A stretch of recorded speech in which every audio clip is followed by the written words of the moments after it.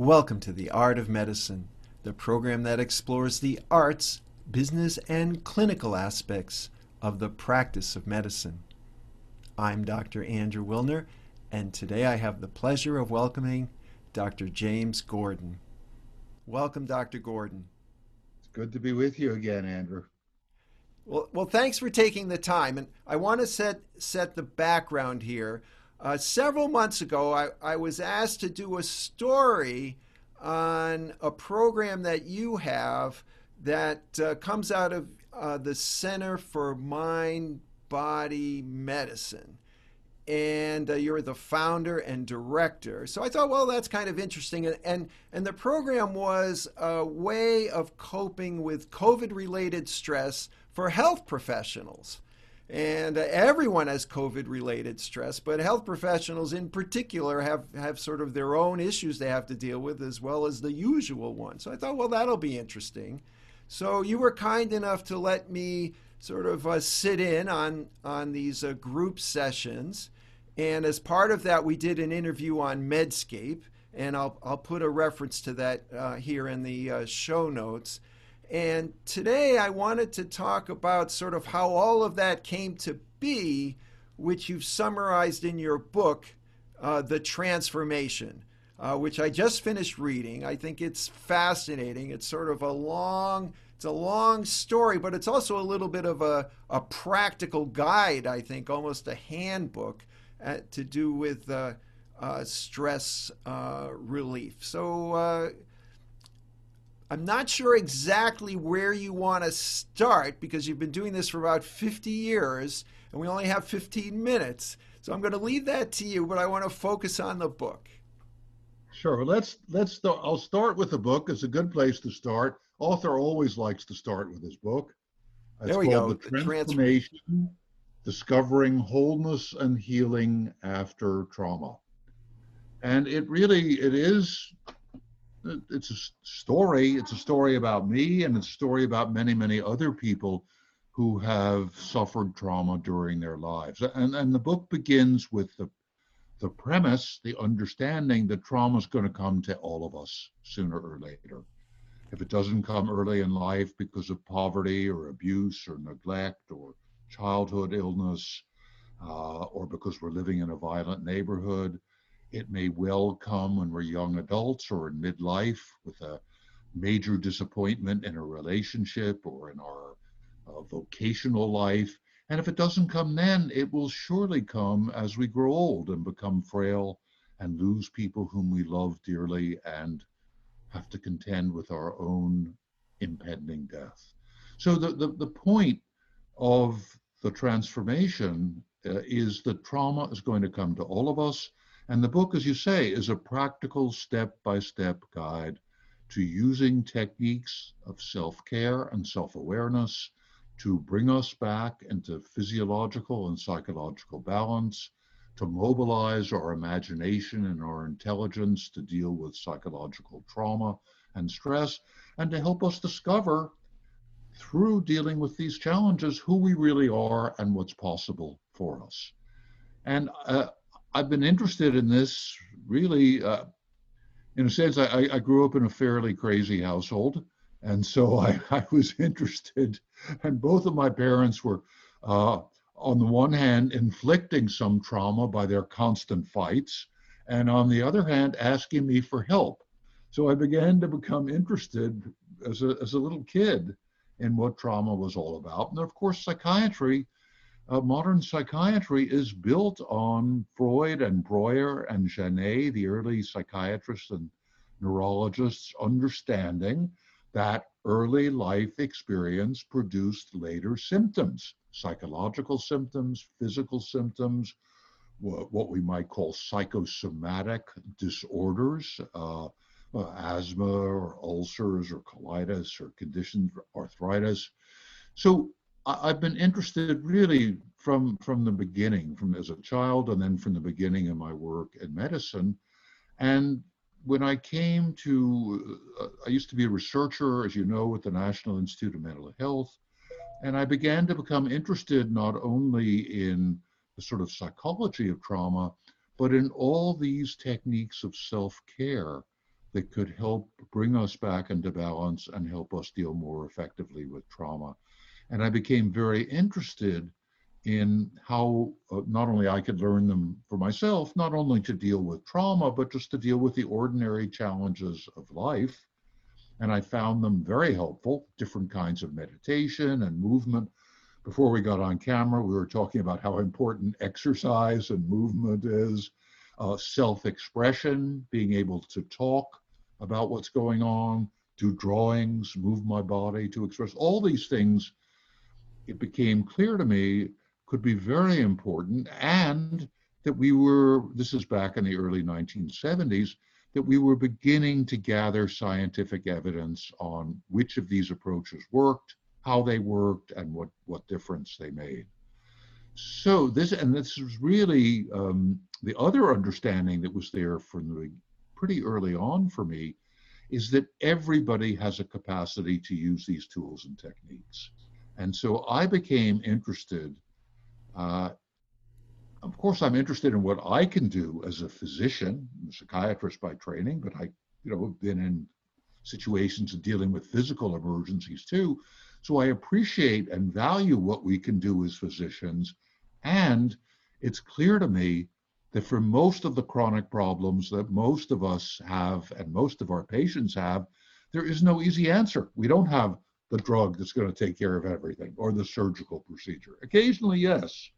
But for most of the issues that most of us have, whether it's anxiety or depression or chronic pain or type 2 diabetes or hypertension, that the answers are within us. So I become very interested in what the transformation is about, and what my work is about teaching people, and my primary focus is on teaching health professionals and educators and other community leaders how to use these techniques for themselves, and then how to share them with the people they're taking care of, or they're serving, or they're teaching. So that's what the work is about. That's what the Center for Mind Body Medicine does, and we do it on quite a large scale now. I have to admit, when I first saw that the book was about trauma, it kind of put me off, and I said, well, I don't need to read this. I don't have any trauma. But then, as you just explained, and I kind of had a boring childhood with, sort of two sane parents and who worked hard and were responsible and didn't drink too much. And in fact, as a writer, I was very frustrated. I didn't have anything really exciting to write about in my, family upbringing. But then I started thinking about it, and, we all really, it's the human condition. We are going to experience the trauma of death, of our loved ones, our parents, our friends. There are traumas, and these are part of life, and that the human condition is filled with traumas regardless of how lucky you are.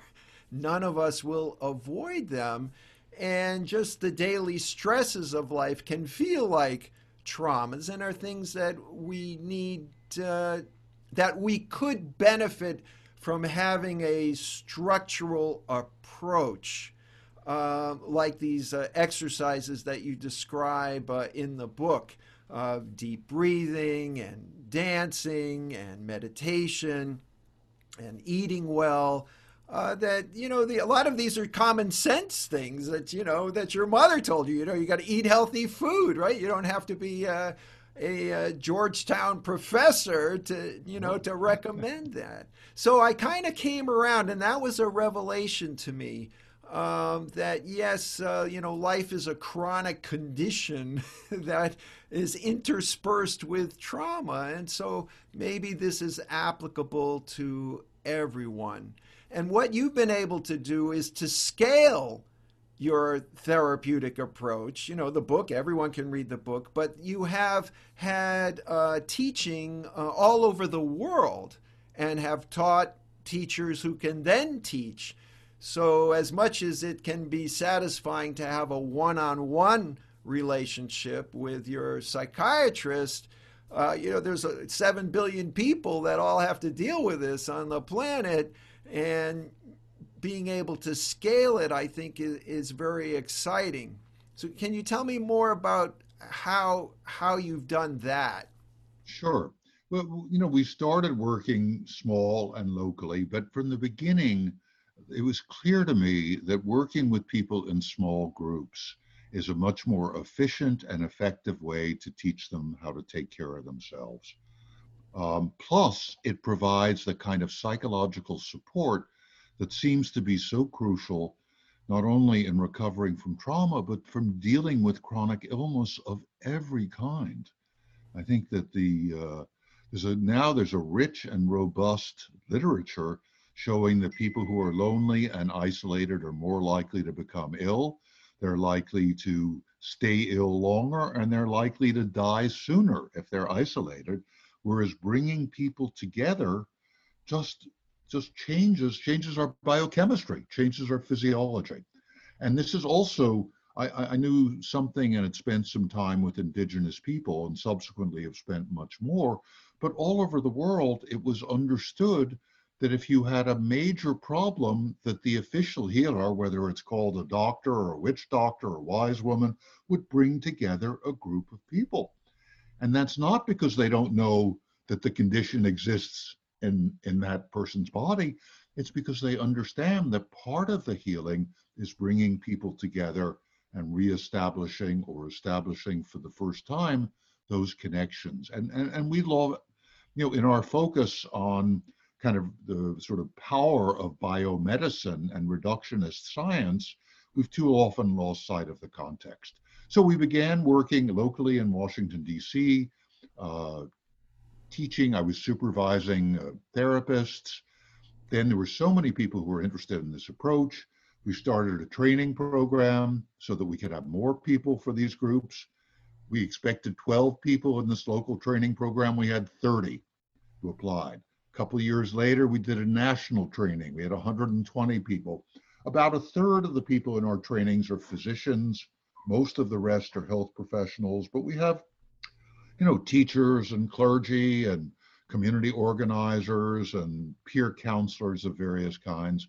And we just started expanding and seeing that the work was very effective for people with chronic illness. That was really the first population we worked with. We could just see the changes, and all the people we trained were seeing the changes in their practice.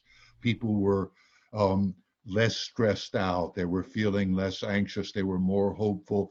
Many of them were able to cut down on medications that they'd been taking for years because they were back in biological balance, so they weren't so stressed out, and digestion was more effective. So I then began to want to see if this same approach could be helpful in some of the more troubled places on the planet. So I went there with a colleague who was a family physician. We went to Mozambique, spent some time with former child soldiers who are among the most traumatized people on the planet. They have done unbelievably horrible things. And in order to get them to do it, they were subjected to the most horrible kinds of torture, being forced to kill their parents or burn their villages and so on. And we could see that the techniques were of use to these kids. This was just a beginning. And the same in South Africa, working with people who had lost family members during apartheid. And we did some workshops for them as well as for health professionals. And then I said, okay, this works. So we began working on a larger scale in Bosnia just after the war, working with both the Croats and the Bosniaks and bringing people together and starting to do trainings. Everywhere we go, my work, the work of the Center for Mind Body Medicine, is teaching and training other people who can then share our work, which is how we get to scale. First large scale program was in Kosovo. And what we learned, and then, I think this is important for our viewers, is start doing this work on stress and trauma now. Don't wait. And I say now, particularly now during this COVID-19 pandemic. And in Kosovo, we went during the war. We saw the tremendous damage that had been done by 4 years of war in Bosnia, not only physical damage, but psychological damage. So we began to work on the ground during the war in Kosovo. Ultimately, we developed a program for the whole country, Mind Body Medicine. is available throughout Kosovo and every community mental health center, and it's an official part of the health system in Kosovo. Subsequently, we've been working on large scale other places in the Middle East with Israelis and Palestinians. The VA system, we're working with the largest division of the VA, VISN 8, which is Florida, South Georgia, and the Caribbean. And we're in the process of training well over 300 people in that division, a couple hundred whole health coaches for whom our work is central, and 100 clinical leaders.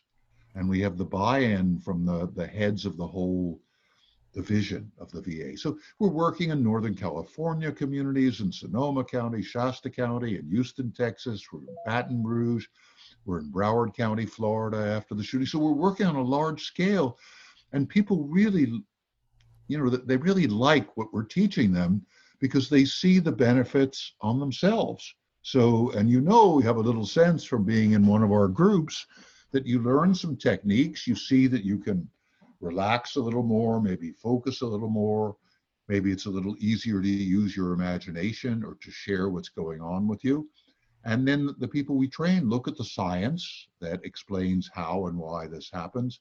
So they become very, very enthusiastic users and sharers of what we have to teach, and they integrate it. So the anesthesiologists we train are doing slow, deep breathing with their patients before they go into general surgery. Every anesthesiologist should be doing it. And there's research literature showing you have fewer complications and you need less anesthesia and you get out of recovery faster if you just basically teach some slow, deep breathing preoperatively. So our work is being embraced widely. And this situation now, this COVID-19 pandemic, everybody is traumatized. We were talking about this a little bit earlier. Everybody is traumatized, and the interest in our work keeps on growing. Now, if someone were to just pick up the book and read it, would that be helpful in and of itself, or do you think they have to attend a class, or both, or how would that work? The book is designed to be a complete and comprehensive program of self-care, of not only healing past trauma that's happened, but equipping a reader to use the techniques to keep on building resilience, treating and addressing chronic health and psychological problems, and also preventing those problems. So you can do that purely through reading the book. And there are people who've just read the book, who I've never met before, who've called me up or emailed me and said exactly that. Now, there are other resources that people can use that the Center for Mind-Body Medicine has. So I do weekly webinars on the topics that are in the book and also other topics and Facebook Lives. We have mind-body skills groups that are online. And these are 8-week-long groups. This is the one you participated in. I was leading that one. Our Center for Mind-Body Medicine faculty have been leading about 70 others of those 8-week-long groups, and another 500 people whom we've trained and certified are also leading groups. So those groups are available, and it's total sliding scale. So we never turn anyone away, and it's not particularly expensive for people who are able to pay. And that's another way to participate and to learn to use the techniques. The book can do the job on its own, and it's great if while you're reading the book, you can share the experiences and with other people and do some of the techniques. Not necessary, but for many people, it enhances the pleasure in doing these techniques. And then also, if there are people who want to be trained to do this work, we do have training programs. We have a open national training program where we just finished it yesterday, 2 days ago. We just finished a 5-day training. We had 400 people apply. We only accepted 170 because it's the first time we've done an online training. It went beautifully.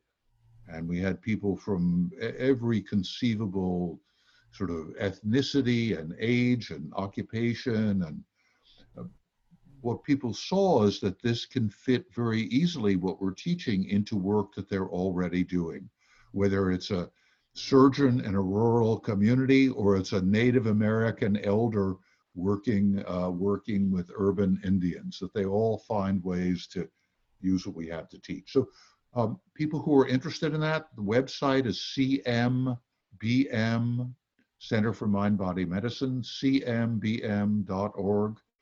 There's information.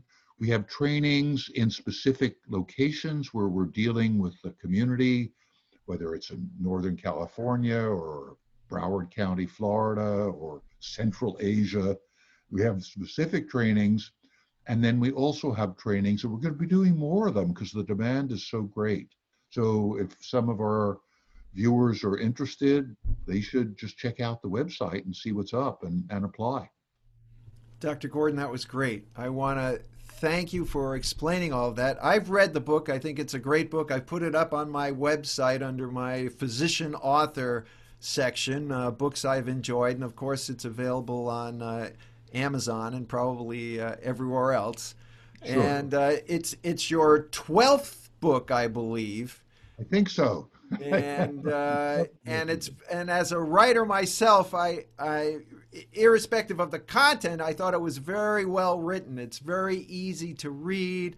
It's clear, it moves along. It's a nice story. I like the writing of the book in addition to its message and usefulness. Thank you. You've gladdened my authorial heart. So thank you, Andrew. So I want to thank you for joining me today on the Art of Medicine. I will put the links in the show notes, and I look forward to hearing more in the future. Thanks very much. Great. Me too. It's great to be with you again. Thanks.